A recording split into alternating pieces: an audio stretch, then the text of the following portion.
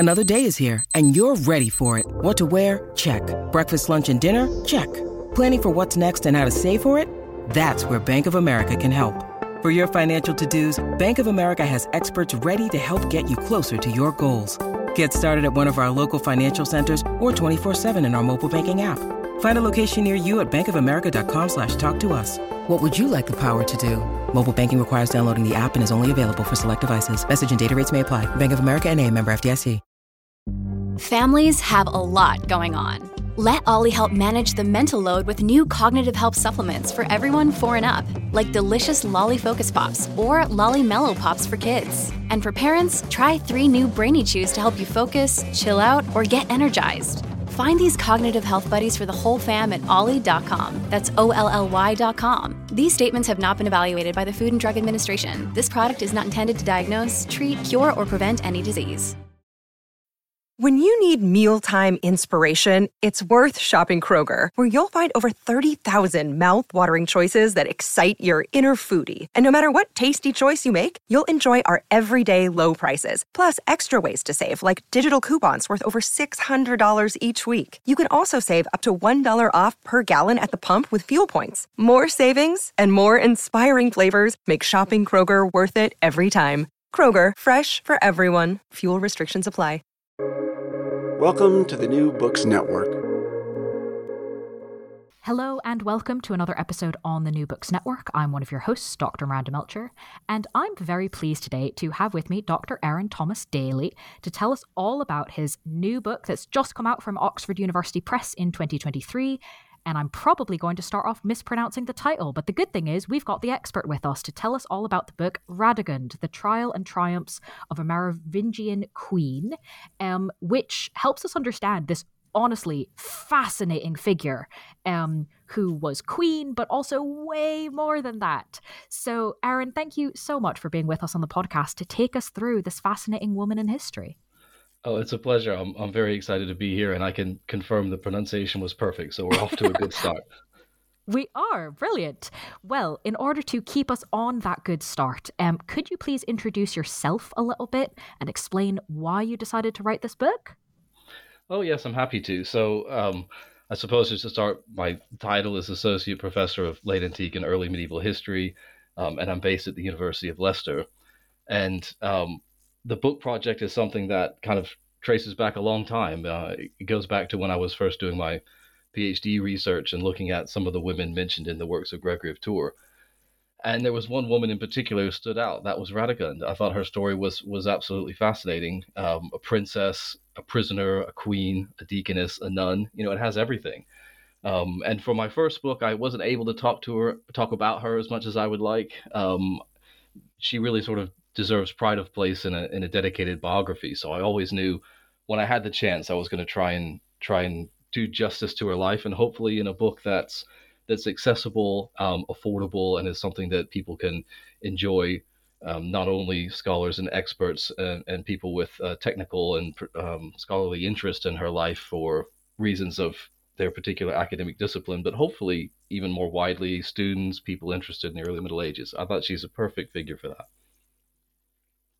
No, and I think that will become clear as we discuss her life, kind of just how many ways in there are for people to be interested in the history. So given obviously that we're talking mainly about her, I think it makes sense probably to start from the beginning and move chronologically. So it's a pretty dramatic start, to be honest.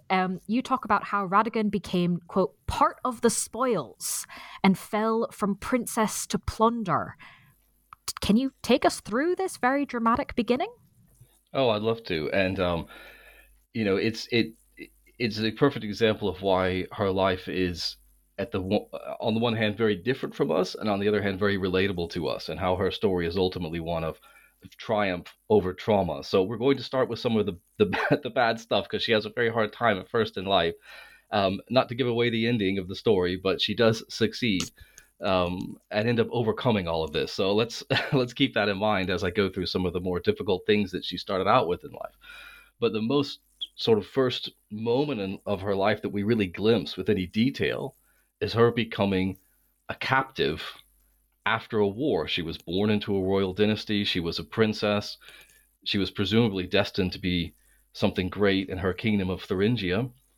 And right when we see her at a young age, her kingdom is being defeated and being destroyed at the hands of the Franks, led by a particularly ruthless general and king, Clothar.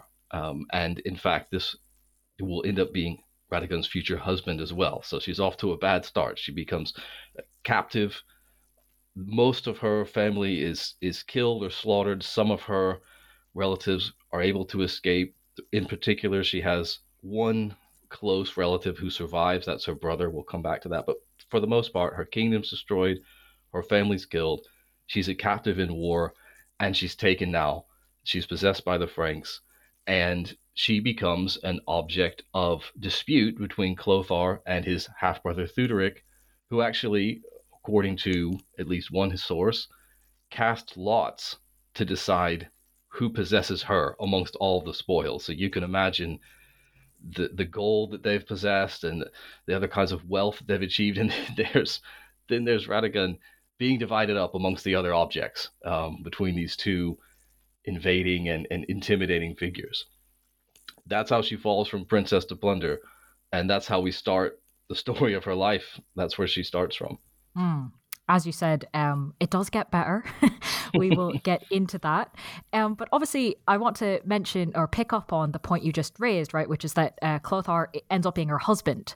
So given this start as the spoils of war, to what extent do we see Radegund having any agency in her wedding and marriage? Yes, I mean, I will talk about agency. I should probably say, first of all, just how difficult it would have been for her to have any agency in that situation. You can only imagine. She's a captive in war. She has no real family to turn to. She has no independence. She's actually taken to a villa where she's raised, a royal villa where Clothar has people there to look after her and also to watch her. It's not the most friendly of environment. And she's raised in captivity, and you think, what kind of agency can someone have in this situation? I mean, they're powerless. And that's one of the interesting things about her life is actually, again and again, she manages to have, although she has such limited room to maneuver, she manages to achieve things within those constraints. And once you set out the constraints, you can then be impressed by just what she's able to achieve.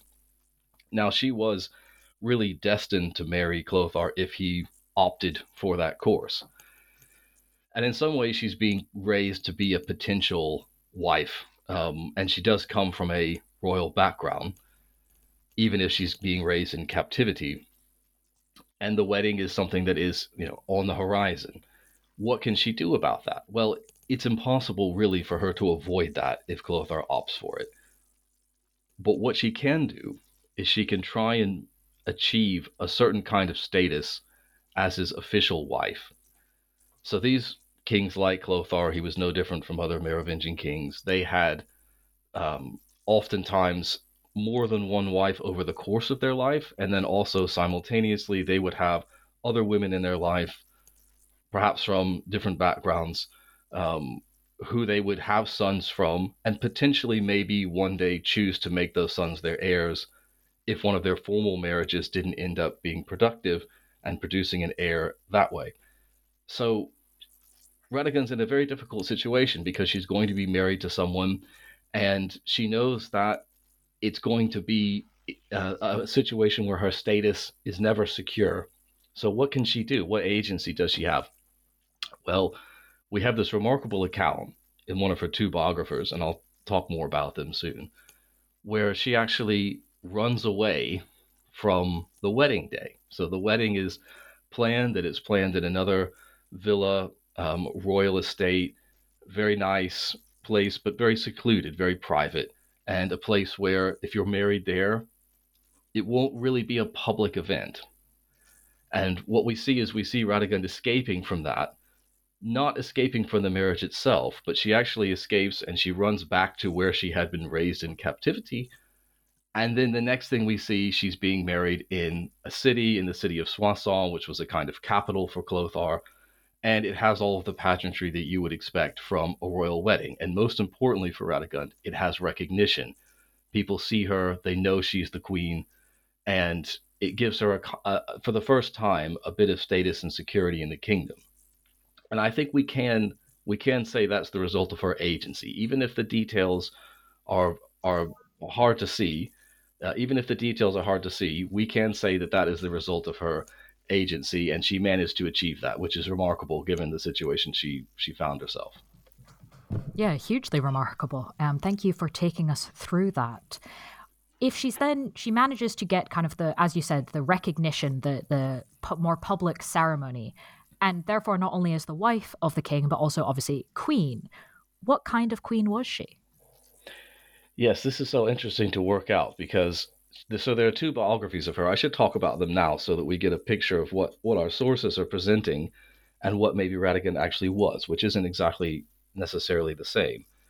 So the two individuals who wrote what we would call a biography of her life, a hagiography, so a kind of sacred biography, Fortunatus and Baldinivia, they're both people who are writing from a different perspective. Fortunatus is he adopts a monastic life and he becomes a bishop. He has a clerical perspective. And Baldinivia, writing later, is one of the nuns who came from the institution that Radegund will eventually found. So you have two sources that are both writing from a deeply religious point of view, and they both want to see Radegund as someone who always kind of wanted to be living a religious life, living, let's say, as a nun, and that colors their presentation of her. Whereas reading between the lines, you can see that Radegund, although yes, she was a pious individual, and that only increases in her life, she was also a queen and was never ashamed of her queenly status or royal status. And she had been born a princess. So in a way, even though she lived in captivity, she is now embracing what she might have thought of as her true purpose. What kind of queen was she? So certainly it fit her very well, this role. And in some ways, you can say she is, broadly speaking, a normal queen in that she has a certain amount of wealth. She has a presence at court. But there's something different about her. You can see her, for example, sneaking away from dinner invitations with her husband, or when there's a feast, sneaking off from the feast in this amount of public festivity to go and see if the poor are being fed and if they're being looked after outside.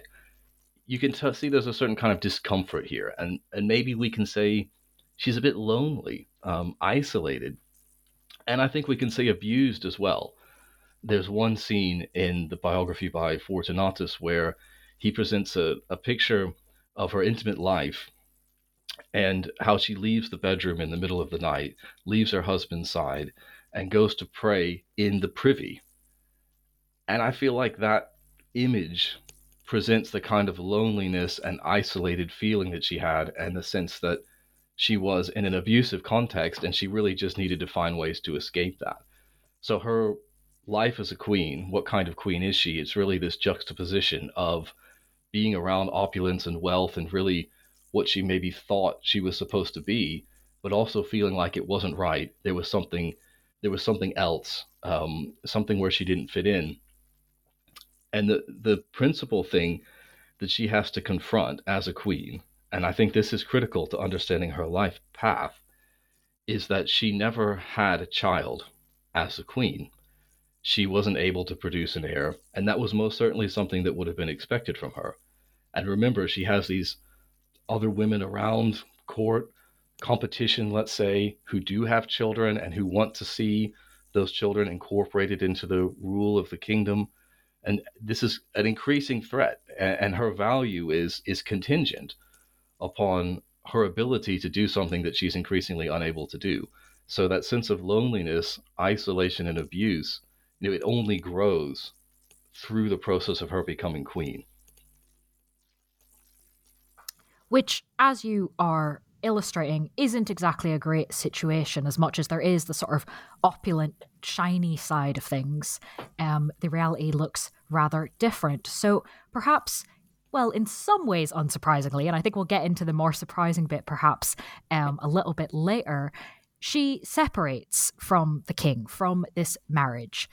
Can you take us through, as a start, how and why she did this? And then I think we'll probably get into a bit of kind of what was the reaction and repercussion of it.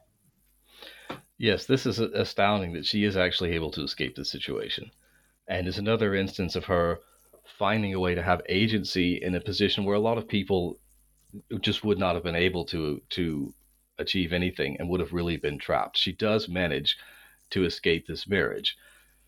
Now, it's something that reaches a pinnacle really when she suffers an ultimate tragedy. Okay, which is that she only really has one close relative that survives from her childhood, and that's her brother. He's a figure we really don't know very much about. He's barely mentioned in the sources. In fact, normally what you'll read is that we don't even know his name.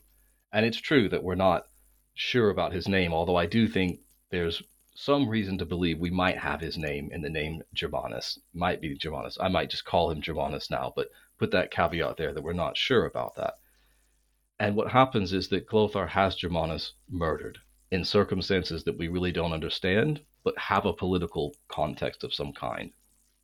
This had to be devastating for her, and in some ways had to be what gave her the impetus to risk trying to leave her husband, because it was an incredibly risky thing to do. It was a huge gamble, and she had to feel as if there really wasn't anything worth continuing for. It may be even that Clothar had kept Germanus around as a way of using Radegund and Germanus to influence and perhaps manipulate one another, in the sense that by threatening one, he could make the other do what he wanted. It's hard to see who he was most interested in manipulating and how that evil kind of dynamic worked, but that seems to be what's happening until at some point either Germanus or Radegund or both outlive their usefulness. And we don't know if Radegund's brother lost his political usefulness at some point, or if her inability to have children is something that Clothar finally lost patience with, and he thought, she's losing her value in my eyes. That's not clear in the sources, but something happens that causes him to murder her brother. And it's at that point she decides, I have to risk it. I have to try. I don't have a high chance of success. It might seem like a radical thing to do, but there's a small chance I can succeed at this. I'm going to try and end this marriage and have a life for myself. And what she does is she goes to a bishop, Medard, and she tells him, I'm going to don the clothing of a nun, and I want you to consecrate me as a deaconess. Now, this was a shocking thing for her to ask from this bishop, because she didn't have the consent of her husband. He didn't know about the plan. And this is going to cause a problem for the marriage. Now, what she was asking wasn't really something standard, in that certainly you wouldn't have a female-initiated process where a marriage ends because the woman's going to become a deaconess. But there was a kind of ancient custom where if a married couple wanted to end the closeness of their marriage and both enter into minor clerical orders or live a ascetic life dedicated to God, they could do that and their marriage would be seen as having ended. The assumption was that would be led by the man. In this case, it's not. But the consequence was, if she receives consecration as a deaconess, then she really can't be a wife anymore, because she's now consecrated to God. So Medard, the bishop, doesn't want to have anything to do with this at first, and there are around noblemen who tell him, you can't do this, you can't fulfill this request, because their loyalties are, of course, to the king. But nonetheless, Radegund is able to convince him that he needs to, and her famous way of phrasing it, he needs to fear God more than man, and he has to show whose side he's on. And she convinces him, and he does indeed lay hands on her and consecrate her as a deaconess. And now she's put Clothar in a very difficult situation. And how he responds to this is very interesting. But it's worth just saying up front that she has now already achieved something, that she's managed to use influence and her position with bishops, and particularly with Medard, to achieve this consecration, which it has a certain kind of creativity to it and unexpectedness to it. And it is the big gamble. This is the way she thinks she can leave her husband and now live a life in pious dedication to God. So, as you said, that's obviously a huge gamble, and it's really quite surprising, at least I found reading it, that she manages it, right, for all the reasons you've just detailed. So, I suppose before we get into how the king reacts to this, obviously her leaving the marriage is quite radical, and kind of being able to leave the marriage. How radical was it that she did this in order to found a convent? How radical was that piece of it? Okay, so there's two steps. So just to talk about the separation itself, and then we'll talk about the convent. So separating from a marriage, at this point, we're kind of caught between two broad historical eras. So if you go way back in time, in the days of the Roman Empire, divorce wasn't that difficult to obtain, just to put it very broadly speaking. If you go very far into the future, into the kind of Carolingian era and beyond, it's increasingly difficult, almost impossible to obtain. We're in the middle. So really, divorce is something that's possible, but that is not straightforward. But what we have here is something different than just divorce. We have a female initiated divorce where the husband is the king. And that's crucial to understanding just how difficult this would have been, because it's not a divorce where both people agree or where the man wants to have this happen, and because of gender and power structures, that's more achievable for him. This is initiated by the wife and against the king, who really is the law and can make these determinations himself. So to be able to actually even start this process, you can see what she's up against. Now, to then go and ultimately found a convent, and the first thing she does, I should say, after she's successful at leaving Clothar, is she goes to another villa, her own, and she kind of turns it into a sort of monastic context, and it's like a bit of a proto-monastery before she finally founds the one that we all know her for, the convent of Holy Cross, which is in Poitiers. So there's a bit of a two-step process, but that's because founding a monastic institution takes time and needs support. So that part itself is also quite a bold and radical thing to do. And again, this is where we have to understand the era that we're in, because we come to we think of monasticism as something that's very well established. It's a hallmark of the medieval period, including female monasticism and convents, this kind of institutional structure where groups of people come together with a common set of rules that they follow in a particular place, and they live out this life. This is actually an early period when that was really just getting going, especially for women. It started a little earlier for male religious institutions, but previously people did this as an individual. They wanted to live a life of asceticism, self-denial, and dedication to God, and they would go into the wilderness, some remote location, and live on their own as a hermit. And they were just starting to found institutions that actually had a common rule and that had a source of income and could continue to exist in perpetuity.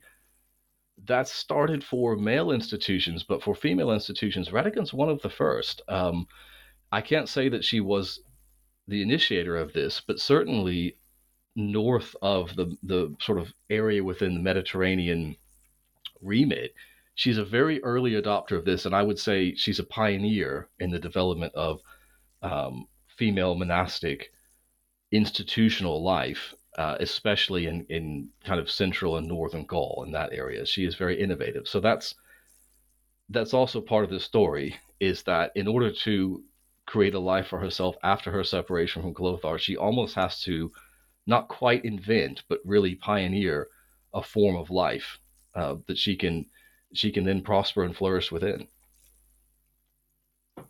So that, in a lot of ways, I think compounds everything we've been talking about so far, right? It's radical and difficult to leave a marriage at this time, and it's radical and difficult to found a convent, and of course she does both, and roughly at kind of, the same time, one and then the other. So you mentioned in your previous answer that obviously the founding of the convent not only requires sort of innovation in terms of the idea of it, but also obviously needs a bunch of money. It's not the cheapest thing to do. This, in the context of her kind of publicly leaving the king, seems like a pretty big barrier. So I think it would be a good time now to go into how the king responded to her leaving him and then wanting to establish a monastery. Yes, this is the real crux of the matter. Is in order to be able to found a monastic institution, she will need support, and in fact, she will need royal support. She will need Clothar's support. Now, how do you go from surprisingly ending a marriage to then getting the support of your now former husband for your monastic project? That's the most uphill, difficult to understand part of the entire process. And this is what I think happens. I think because Radegund acted so quickly, she kind of caught Clothar by surprise. She's suddenly left him consecrated as a deaconess and no longer able to fulfill her role as wife. So she presents him with a dilemma immediately. And the dilemma is, does he publicly reject what she's done? And then, of course, he can capture her, he can punish her, he can prevent this from happening. He can also go after the bishop who consecrated her. He is the king. But he will look weak. He will have to admit that this all happened against his will. The other option, the other possibility, is that even though this must be enraging because this was done behind his back, he can act as if this was his idea all along. And if he does act as if it's his idea all along, then he can be seen as a king who is supporting a pious, holy woman who he is connected to, and all of the achievements that she is able to attain as a holy woman actually reflect well on him. And by supporting her monastic project, he is creating holiness within his kingdom, and he is further sanctifying the realm by being the financial and political support for a project of his former wife that is a project of holiness. So she presents him with these two options, and she knew his character at this point, and she must have known that he would, or at least she was gambling, that he would opt to support the project. And in the end, that is what happens. Now, there are hints in one of the biographies that, well, it's certainly that Radegund feared that Clothar might change his mind and try and take her back. How seriously we take these stories is a question because of the perspective of the text. But I think it is something that Radegund would have feared because she didn't know if this would work. And she couldn't count on his support. It was a gamble. But in the end, it was successful. And he does actually opt to save face, look like he's supporting this pious project, and to give her land and financial resources so that she can create a convent in Poitiers where she can live. And it's actually a very well-endowed institution. Of course, the price she has to pay for that is she knows that that however large her reputation grows, it's reflecting on Clothar. There's nothing she can do about that. But that was the trick that allowed her to receive this support. And the reason why she was able to do this also is because she had built up goodwill amongst the clerical establishment. And that was also surely part of Clothar's calculation when he made his decision to support what she was doing, is that she had clerics and bishops behind her. And this is because she had been such a supporter of the church, and she donated to so many monastic figures and ecclesiastical figures while she was queen. And she clearly was doing this not only because of her own personal beliefs, but also because she needed a support base from somewhere. And not having a family to support her or other natural allies, she found support. She found that she could achieve support by cultivating a good reputation with the church. So that would have helped her. So I think she did, in a sense, have a strategy, and it made sense. But it was all based on Clothar's reaction. And that was really just down to his own personality and what he chose to do in that moment. And thankfully for her, he opted to present himself as this patron of her institution. And of course, he had other women at his side. He had children from them. He could sort through the problems and consequences of this in various ways. He didn't need her, and he had opted to murder her brother. He must have thought she was dispensable as well when he made that decision. So you can see how she realized, well, if I'm going to be dispensable, this might actually work. And that's what she tried to do. This episode is brought to you by Shopify. Whether you're selling a little or a lot, Shopify helps you do your thing, however you cha-ching. From the launch your online shop stage, all the way to the we just hit 1 million orders stage. No matter what stage you're in, Shopify's there to help you grow. Sign up for a $1 per month trial period at shopify.com/special offer, all lowercase. That's shopify.com/special offer. Look, Bumble knows you're exhausted by dating. All the must not take yourself too seriously and 6'1" since that matters. And what do I even say other than hey?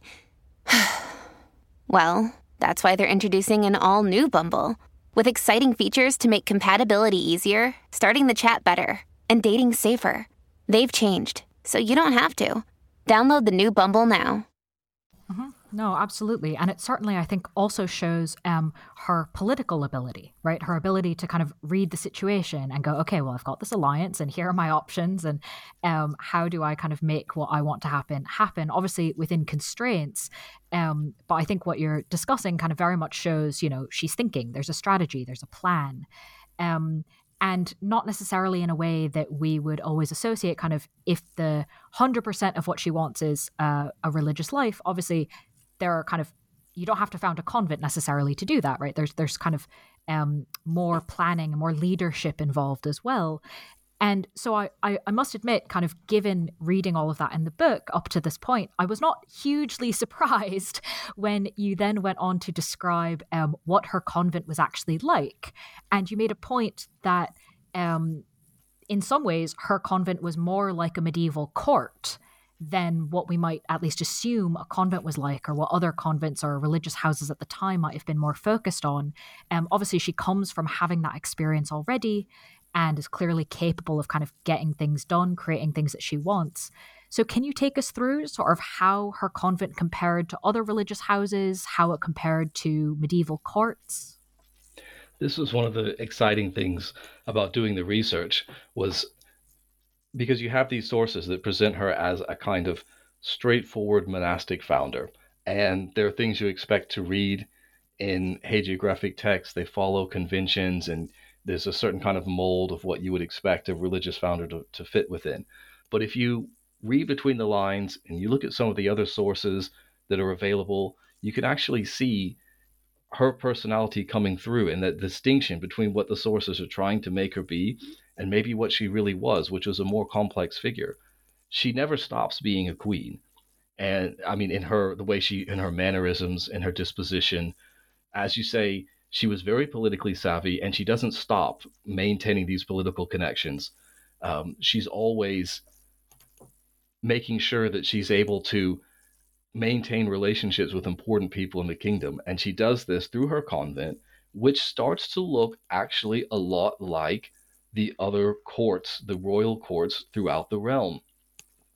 And it makes sense, really, once you see it, because, as I said, she's sort of pioneering this monastic life. And even the earlier convents that existed, they weren't really founded by queens. So they were founded by noble women.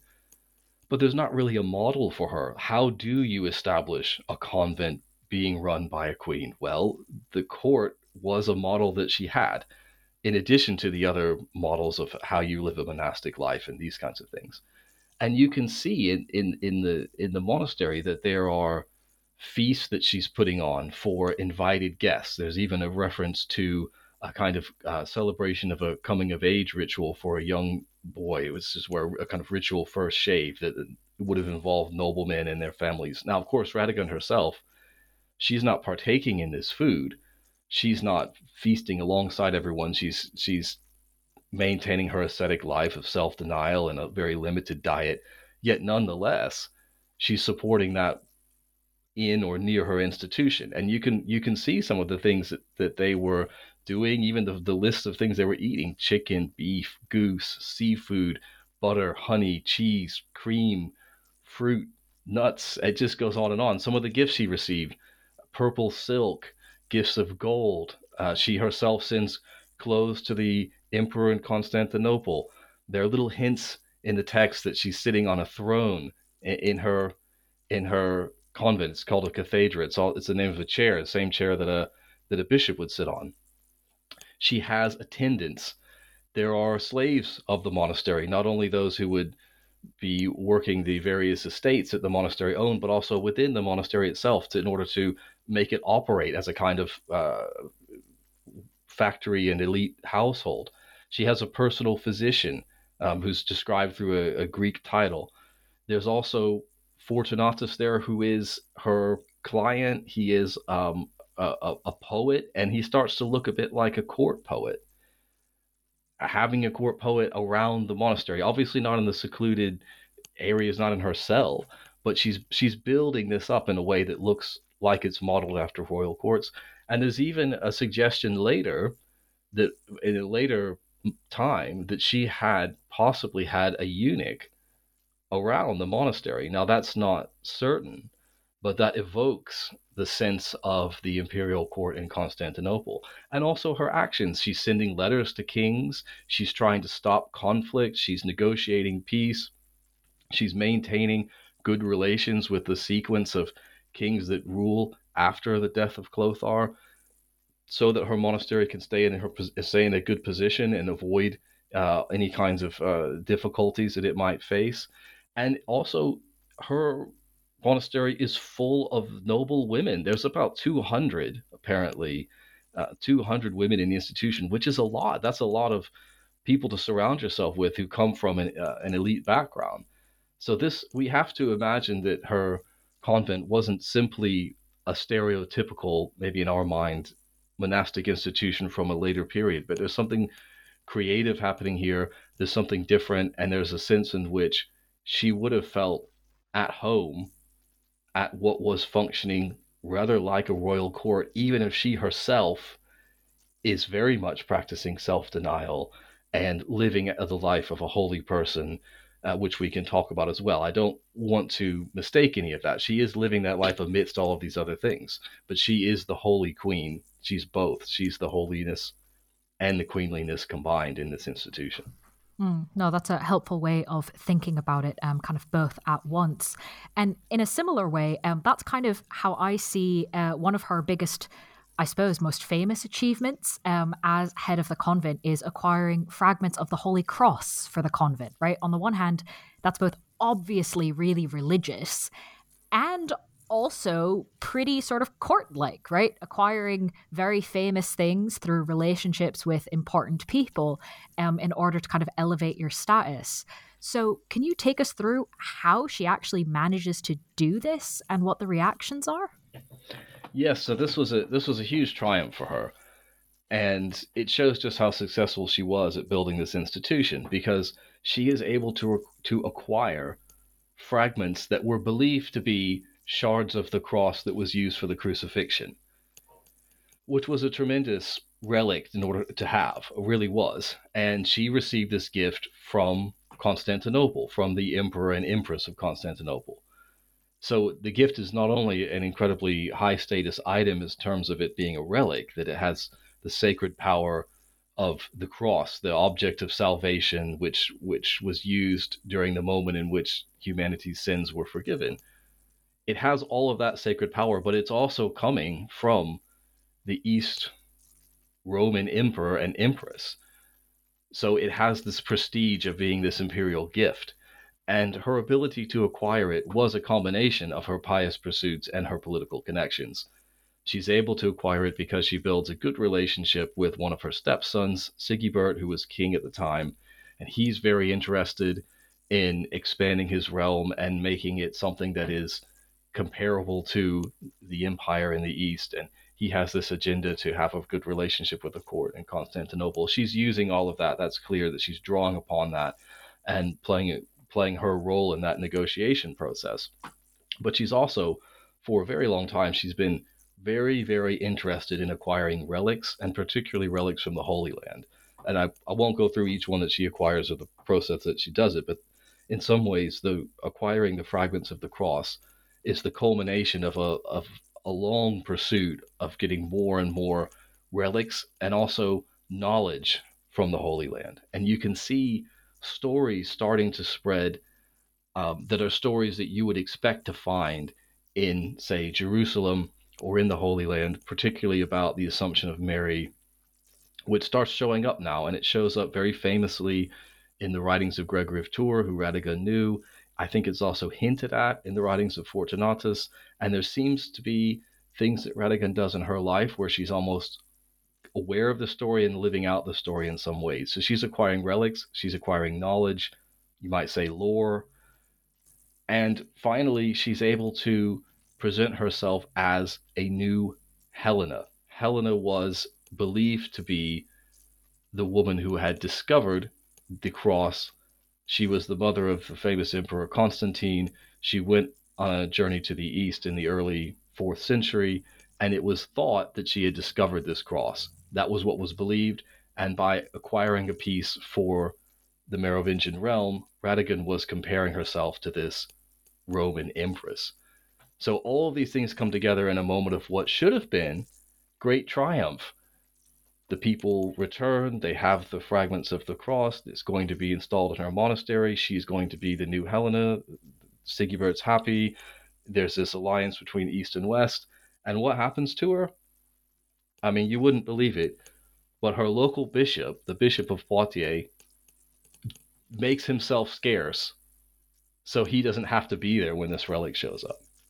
And what does that mean? It means that it can't be installed in the monastery because you need a bishop to perform that ceremony. It's a shocking moment. I mean, she's spent her whole life dealing with people like Clothar and building links within the clerical establishment. And now, at this moment of triumph, her own bishop isn't interested. And we have to try and think about why, what was happening there, because she does have good relations with other bishops. And we have to try and reconstruct that. And it seems that there were kind of three things at work. And this, I think, in a way, is the result also of her queenly side, because she did expect her instructions and commands to be fulfilled. She did expect to be able to act in a way that was as an elite, important person. And she did expect her local bishop to see himself as fulfilling her requests. And I think her local bishop, his name was Merovingian, he didn't like that dynamic in that relationship. Now, of course, the sources say that he was jealous of her, and maybe he was, or that he had character flaws, and perhaps he did. But what other historians have noticed, and this is where I was working on previous research, is that actually she's creating a big problem for Merovingian in Poitiers, because as the bishop, he's really supposed to be the principal religious authority in the city, and she's completely blown that away by having this sacred institution, which is now going to have a fragment of the cross in it. And Merovingian, the relics he has access to and can use as a bishop and show off, I mean, they're in another shrine, which is just outside the city, and they don't compare to the relics of the cross, and he's in a difficult position. And I also think, now then, this is finally my own personal opinion here as well, is that Radegund's using this story of Helena and her discovery of the cross and how this empress was able to find the wood of humanity's salvation. And in that story, when Helena discovers the cross, there's a question about whether the cross was the cross that was used for the crucifixion of Christ or the crucifixion of the two people crucified next to him, because there were 3 crucifixions that day. And the local bishop of Jerusalem in the story is able to verify the authenticity of the wood through a miracle. So it may just be that Merovingian thought he deserved to be in this new story, and that there should be some process where he could verify the gift of the relics of the cross, because it was somewhat controversial. I mean, not everyone liked or trusted the Byzantine emperor, the East Roman emperor in Constantinople. Not everyone was maybe even prepared to believe that this tiny piece of wood had really come from the cross. And Merovingian could have there was an opportunity for Radegund, if she had been a little more diplomatic about it, to allow Mauroveus to participate in this in a way that was more meaningful than just, I'm telling you to take this and put it into my convent. So it may have been that he had this issue, but whatever it was, whatever combination of problems it was, he didn't do it. He didn't put it in the convent. And so it was, the relics of the cross had to go elsewhere for a while before Radegund was able to call in a favor from the king and demand that the bishop of nearby Tours brought the fragment of the cross and put it in her monastery, which he of course did in all due submission to her, as she fully expected. So she relied upon her royal status to see this affected. But you can see in that moment, not only her acquisition of the cross, but in the reaction to it, that you really do always have this combination of a royal woman and a holy woman at the same time. Absolutely. To kind of get all those things done and manage them very much shows that combination.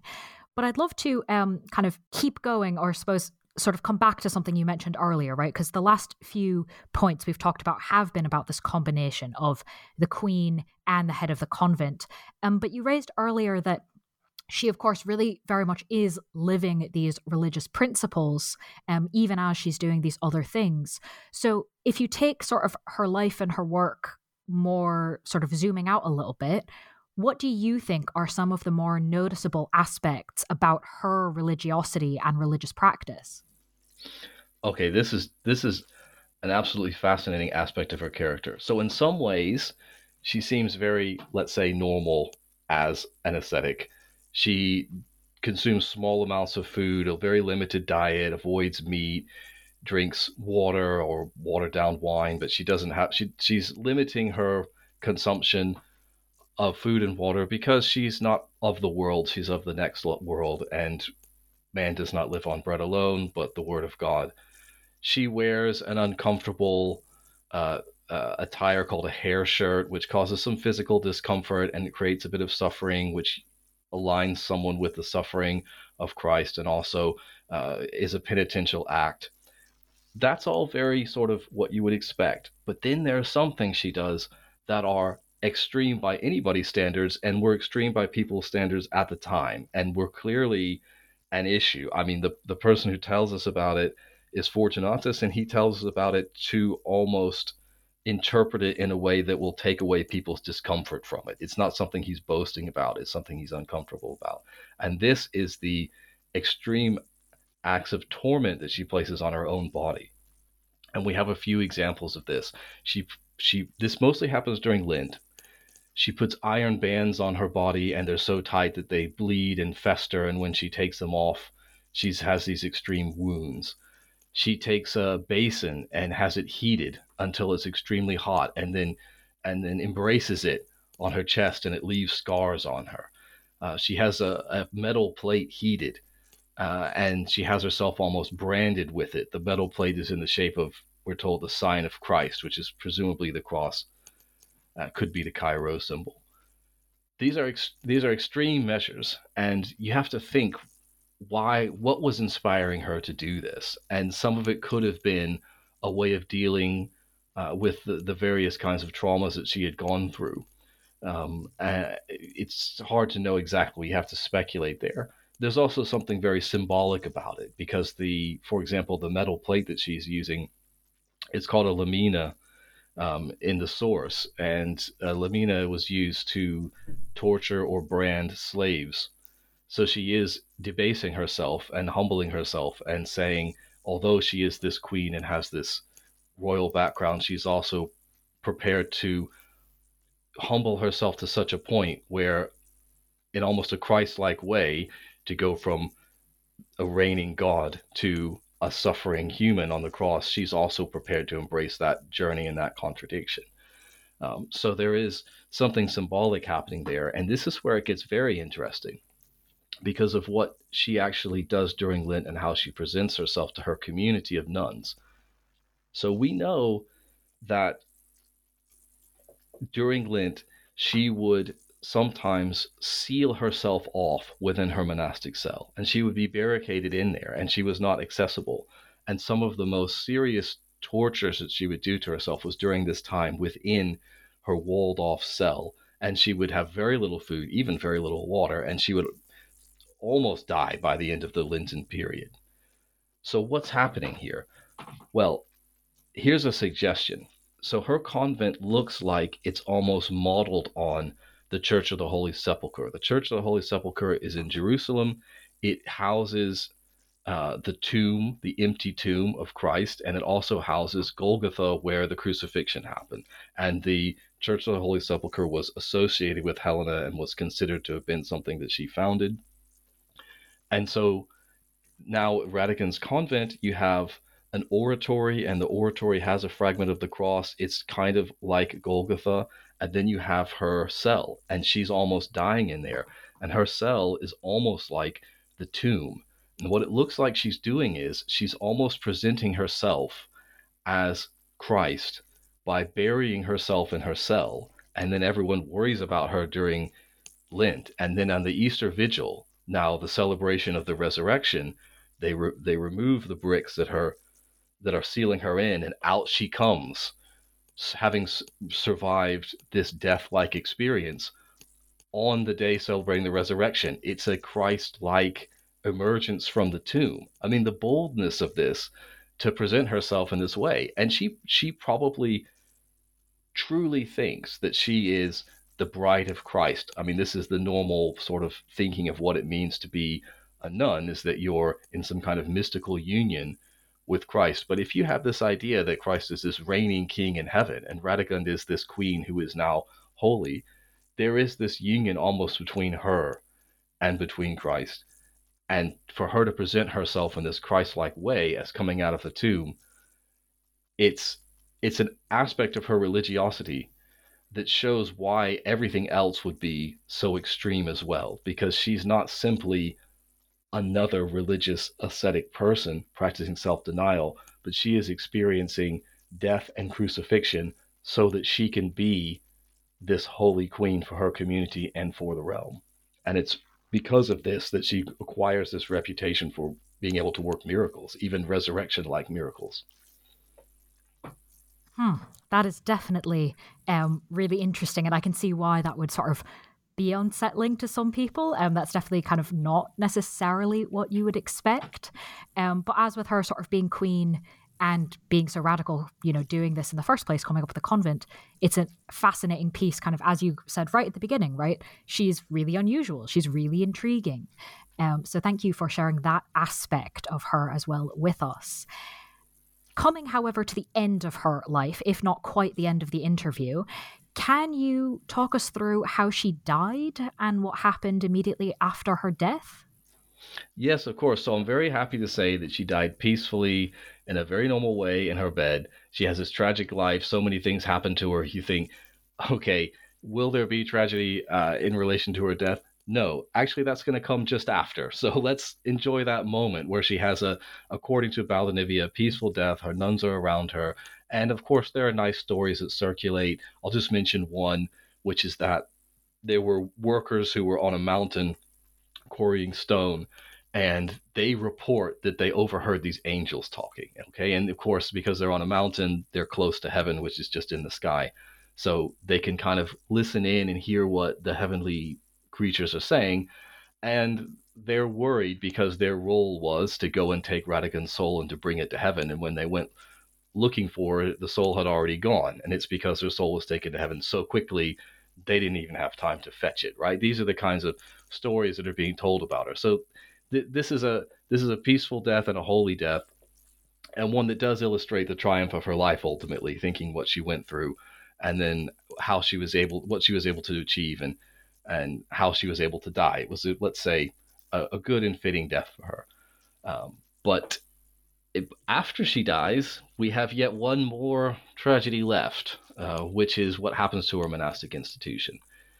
And things go badly rather quickly after she dies. Within, let's say, a 2-year period, what happens is that the bishop, Merovingian, wants to reassert his control of the institution. Of course, he has one more act left in him, which is that he doesn't show up for her funeral, so the Bishop of Tours has to come and bury her. and then he manages to gain royal permission to have control over the convent. Now, also what happens is that the abbess that Radegund had handpicked to run the institution, a woman named Agnes, coincidentally dies not too long after Radegund. And the new abbess, Lubovera, is in a weak position, and she's quite happy to bring Merovingian on side, and together they will assert control of this institution. It causes a controversy, and there are some nuns from the institution who say, this isn't right, we have a royal background, we should really be the ones in charge, we don't accept this, and they leave. But they don't leave to just go somewhere else, they leave really in order to go speak to their relatives who are reigning kings, and to get permission to basically make themselves the people who are in charge of the monastery, to take over the monastery. And when that isn't immediately forthcoming and it's taking too long to happen, they decide to gather a band of, you could say warriors, they're more like brigands around them, and to try and take control of the monastery by force. And it's a horrible sequence of events where they're confronted by a bishop, they attack the bishop and his entourage, they ultimately assault the monastery itself, implant themselves there, but in a way that's very destructive to the institution. The fighters that they've assembled in order to do this start sacking the place and taking things, and in the end, the whole revolt has to be suppressed. The kings get involved, they appoint a leader, a military leader, to go and restore order in the monastery, and it's a disaster for the institution. It really is. Eventually, things are sorted out, peace is restored, the place is functioning again as a monastery, but it's not the same. It's never the same. It doesn't have the same unique character or radical potential that it had under Radegund. It now will be under episcopal oversight. It will follow a rule very strictly. It will have a very normal kind of structure and function to it, and it secures the enduring legacy of the institution, but it loses that unique character that Radegund gave to it. So in a way, the end of her life is also kind of the end of the institution. It's not the end of the institution fully, but it's the end of the way that it had functioned while she was alive, because no one could maintain that legacy that she had, because no one was comparable to her. And that's really what happens. It's a failure of leadership and inability to imitate her own actions because no one else has the same prestige and acumen to pull it off.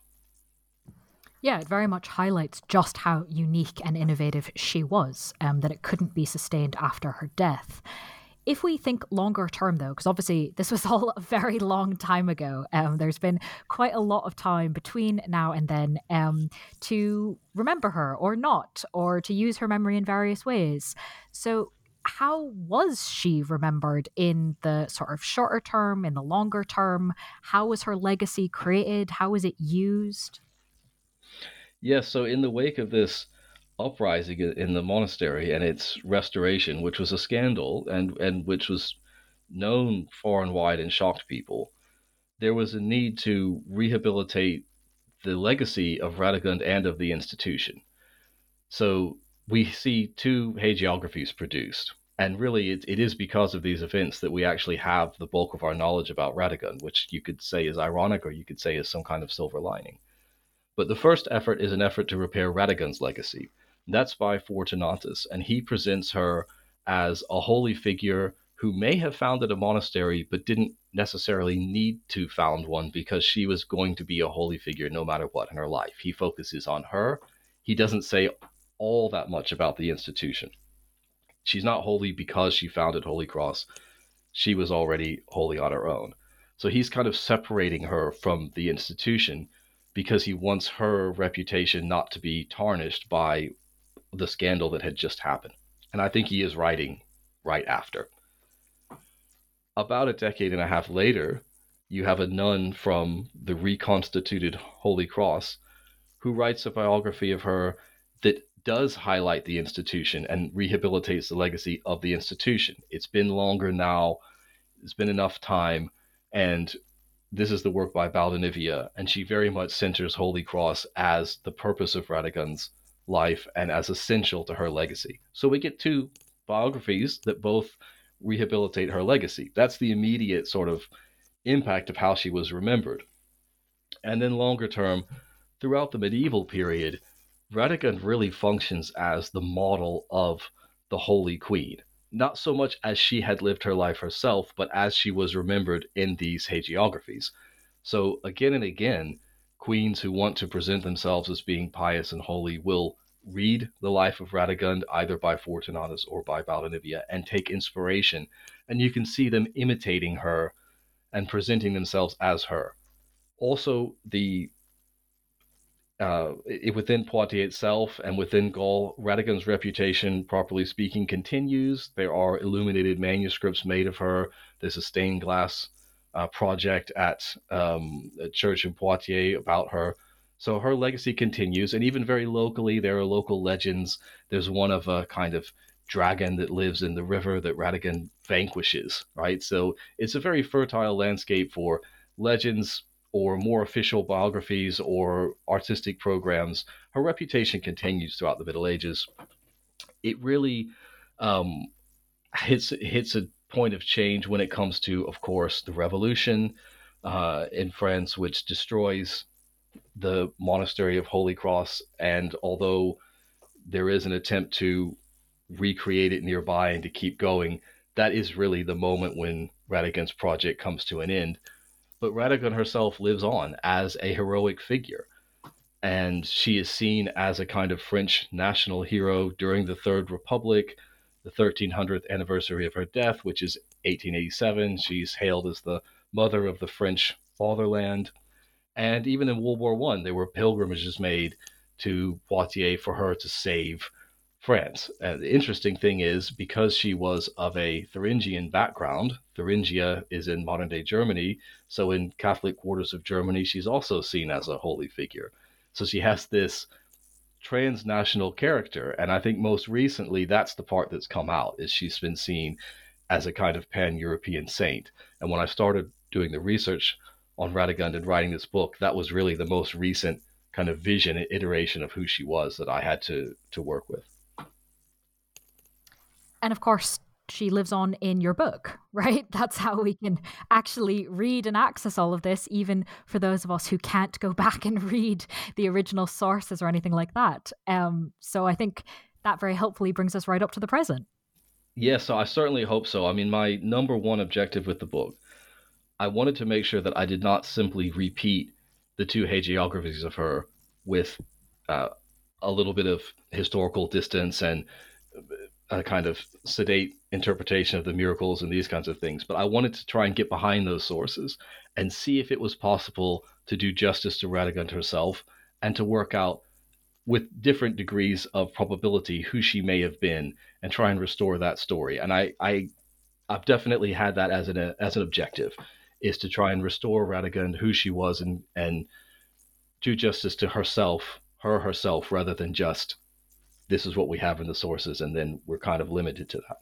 Well, it definitely, I will say to listeners, it definitely reads more like a modern biography of an interesting person. And I promise you, this is not just a hagiography as if you had gone back hundreds, if not thousands of years. So if you don't like reading hagiographies, don't worry. That's not what this is. But you've obviously finished it, right? It's out, it's available. People can go read it. What then, as my final question, might you be working on now or next? Whether or not it's a book, whether or not it's on Radegund, anything you'd like to preview for us? Well, I think I'll always be revisiting the ideas about Radegund and writing about her. I certainly hope so. But the next project that I have actually kind of builds upon this idea of the experiences that she had and the mixture of triumph and tragedy and the experience of captivity, and also then later of royalty and holiness, but to apply it in a different context. So I'm looking at now domestic slavery, and particularly the question of the sexual exploitation of domestic slaves in the late Roman world and in the early medieval period across the whole of the greater Mediterranean world. So there's a little fragment of Radegund's life experiences that have become the seed for a much larger project. And this is not just something that I'm doing myself, but thankfully I have a team of people that I'm very happy to be working with and that are participating in this project, and it will last until October 2026. And it's called Dosse Project, DOSSE Project, all one word.com, if you'd like to see what we're producing now and what this research will be about. It's all explained on that website. But I'm very excited to be carrying this forward. And I think that there is a certain continuity with the project on Radegund, and I hope I keep talking about her and writing about her as I do this new project. Wonderful. Well, thank you for giving us the preview and something to go look up. But of course, listeners can also read the book we've been discussing, again, titled Radegund, The Trial and Triumphs of a Merovingian Queen, published by Oxford University Press in 2023. Aaron, thank you so much for being with us on the podcast. It's been an absolute pleasure. Thank you so much for having me, and it's been a joy to talk to you.